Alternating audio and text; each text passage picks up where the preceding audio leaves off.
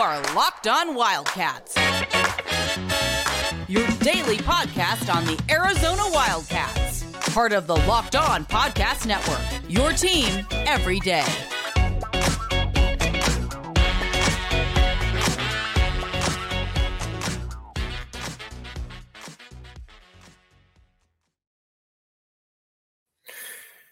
Thanks for making Locked On Wildcats your first listen of the day. I am your host, Mike Luke. All right, now we've got a ton to get to this show. First and foremost, though, we are going to talk obviously about Arizona basketball because that is the straw that stirs the drink. How about that? Now to rehash. First, Tommy Lloyd has done a remarkable job because many people, including myself, were wondering, Tommy Lloyd, do you have an idea of what you're going to do with this roster? Keep in mind, this was after not having a great recruiting class his first year and losing out on Ryan Nembhard. But more so than anything, he had five guys at basically about 5 weeks ago.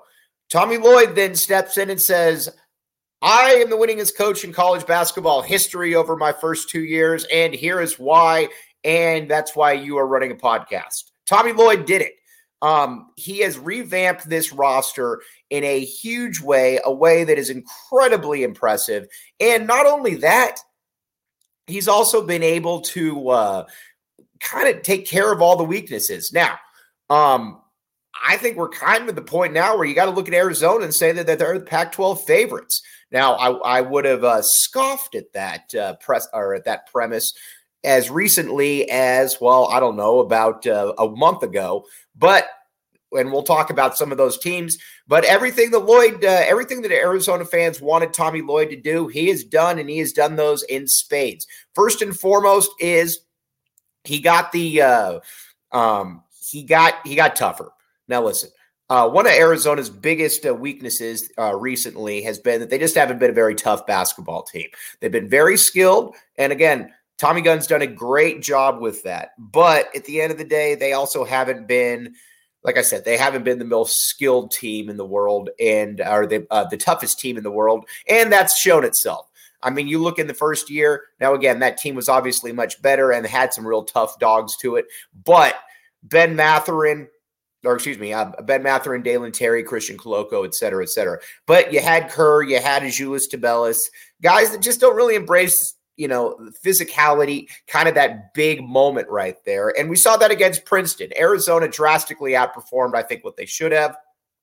And against Princeton, they kind of never want to say choke, but they weren't ready for the moment in the way that Princeton was. And that's just a fact of life right there.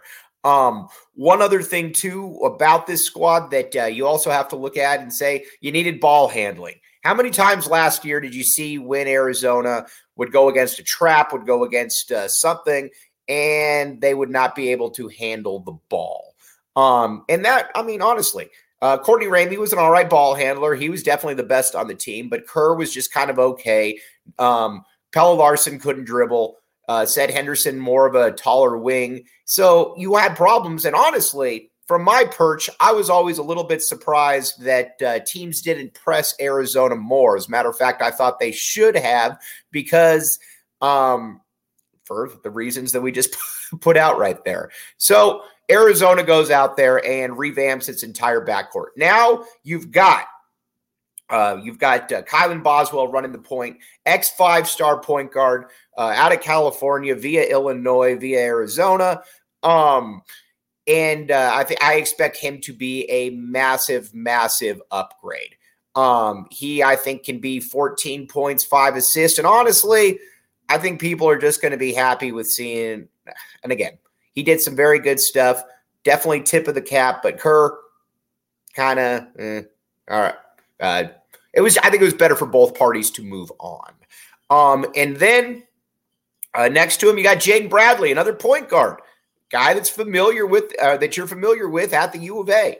Able to handle the ball, able to get into the lane, something that Arizona didn't have last year. So that's obviously very nice as well. Then you got Caleb Love.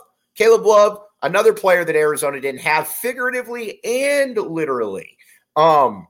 in that he could make plays off the bounce. Now, again, as we talked about, probably not the most efficient dude in the world, but I expect Tommy Lloyd to be able to work with that and get that better. And then you got Kashad Johnson and you got Umar Ballo up front. Kashad Johnson will not put up the numbers that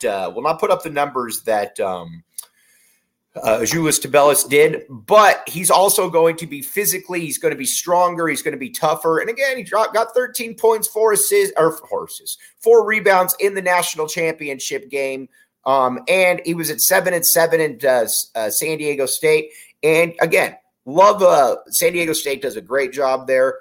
I'm obviously not breaking any news, but they're also not offensively the most advanced group in the world, though, either. So that's something to certainly keep in mind with all of this. Then, then off the bench, it becomes interesting because you got a lot of international possibilities. Pella Larson, I believe Pella's better off the bench. Again, my bad, Pella. I was wrong on Pella. Pella, you're much better than I thought you were, but there are still some limitations to Pella. That's not a backhanded compliment, or that's not a backhanded remark, because I would kill to have been in Pella's spot when I was his age. I'd kill to be in Pella's spot now. But that's kind of your team right there. So now let's talk about it. I think they're the Pac-12 favorites because I think they marry the best roster with the best coaching out there as well. Now, I'm a big Andy Enfield guy. A lot of people think Andy Enfield stinks. They couldn't be more wrong. I think Andy Enfield's a good coach. But there are obviously some limitations. Let's talk about SC now because they're pretty much set. In the backcourt, it's dynamic. It's probably as talented as there is in the country. You got Isaiah Collier. You got Boogie Ellis. Both those dudes can play. Isaiah Collier is going to be a top 5 pick. He's arguably the best player in the country coming in. And then you've got Boogie Ellis, who's going to be one of the best scorers in the country as well. Average, I would imagine he's going to average close to 20 points per game, something like that. He's good. He's very good, as Arizona fans know. Then you got Bronny James at the 3. Bronny James is, he catches a lot of arrows from people, and I'm not exactly sure why, but I like Bronny James. He's not his pops, obviously. You can look at him for 2 seconds and realize that. But he's a very good defender. He's a good athlete. He can get after people. I like him. I think he can play. I think he's a good player to have right there. And then you've also got Kobe Johnson, probably going to play the 3 or the 4, 3-4 kind of combination. Then up front, you got Vince the Prince and you got Joshua Morgan. I like their size. I like where they're at. That entire roster is nice. Andy Enfield, not a great coach, but he's a good coach. And when you got talent, I think that is more than good enough. Now, one thing that we do need to talk about, though, there's no question about is Bird Dogs. birddogs.com/LockedOnCollege. I don't even like wearing shorts. I know you live in the desert. You're supposed to wear shorts. I'm a pants person. Bird Dogs, though, changed it because Bird Dogs is comfortable and cool at the same time. And when you're somebody like me that lacks the cool factor, Bird Dogs is here for people like me or the cool people that just want to step a little bit above and be even cooler. birddogs.com/LockedOnCollege. Check it out. Again, there's a reason you'll see so many of the hip people wearing Bird Dogs. It's because it's fun, because it works, and it makes you look cool as well. Or if you're already cool, it makes you look even cooler. Check it out, Bird Dogs. All right. Now we're going to take a quick break. We're going to keep talking about the rest of the Pac-12.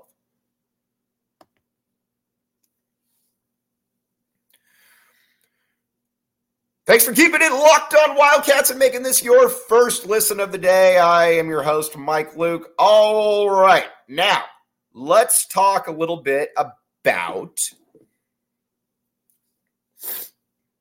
Oregon basketball. All right.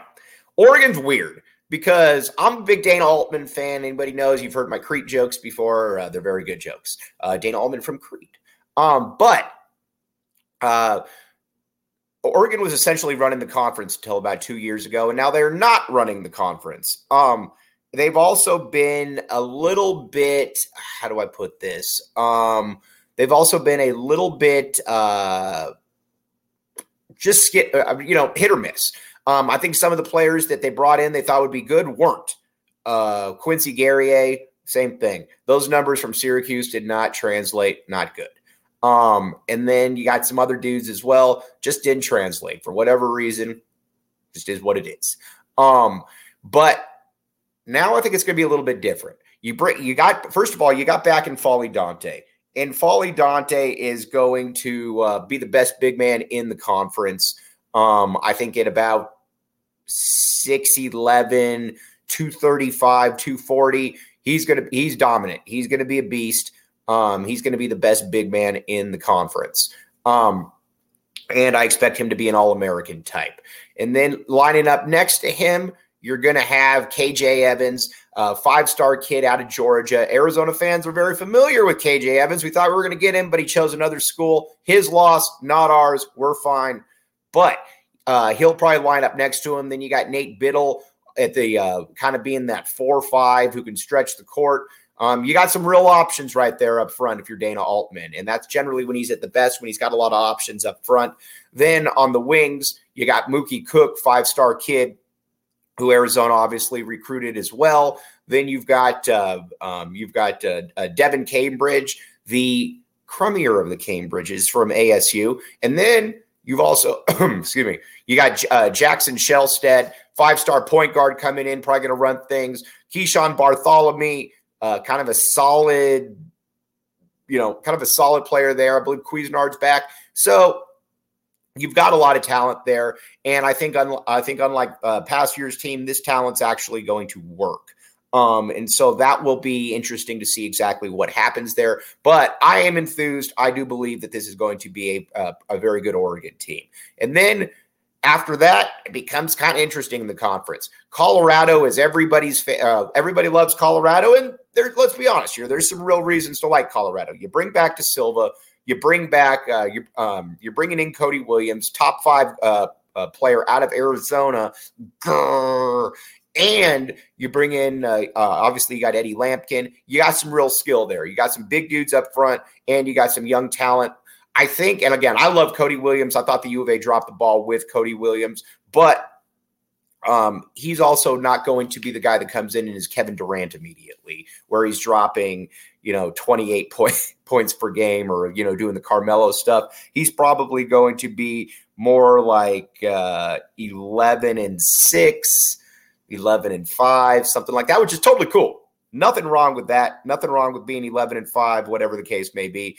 But you also have to remember, though, too, that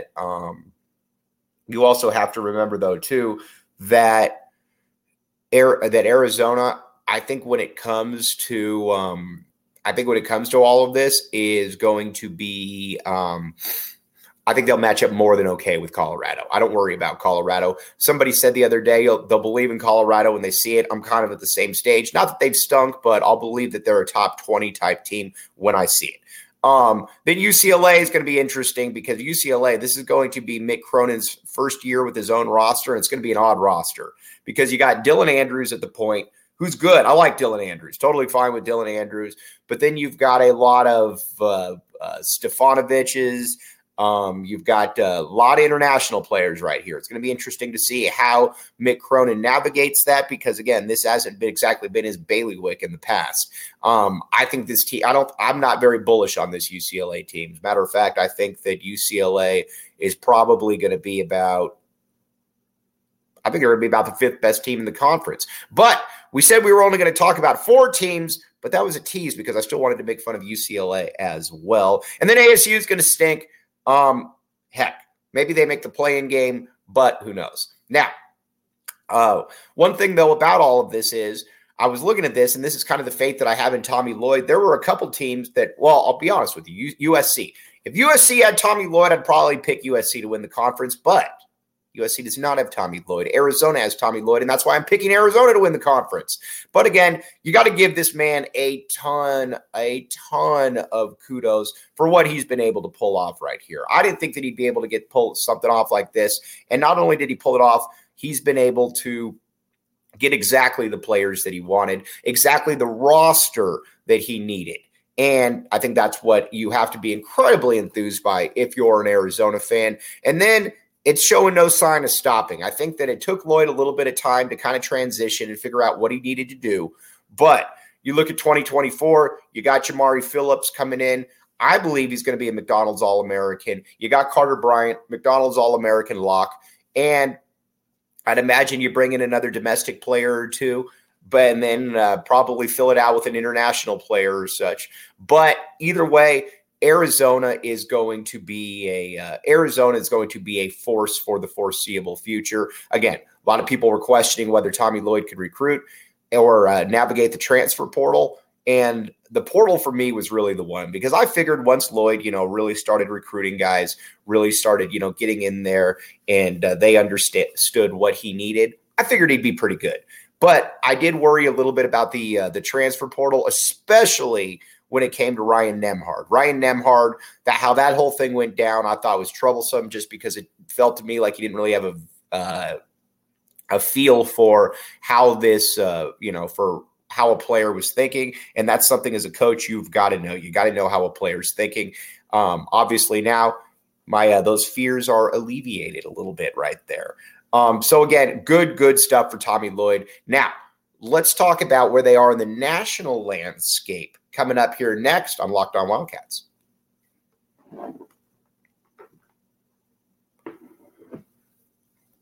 Thanks for making Locked On Wildcats your first listen of the day. All right, now, where does Arizona rank nationally? Right here. Where should they rank nationally right now? I would say the first thing is that where in the grand scheme of things is there teams that are clearly better? Everybody loves Kansas. Now, not only does everybody love Kansas, but let's just look at Kansas for a few minutes here. You got DeJuan Harris at the point. He's fantastic, but he's also not kind of that overwhelming. He's also kind of not that overwhelming player that, gets into the lane, can do a lot of different things right there. He can get into the lane, but he also is not he's also not the kind of player who will be able to, for lack of a better term, take over a game and drop 25, 28, 29, 30 points, whatever the case may be. Now, a couple of the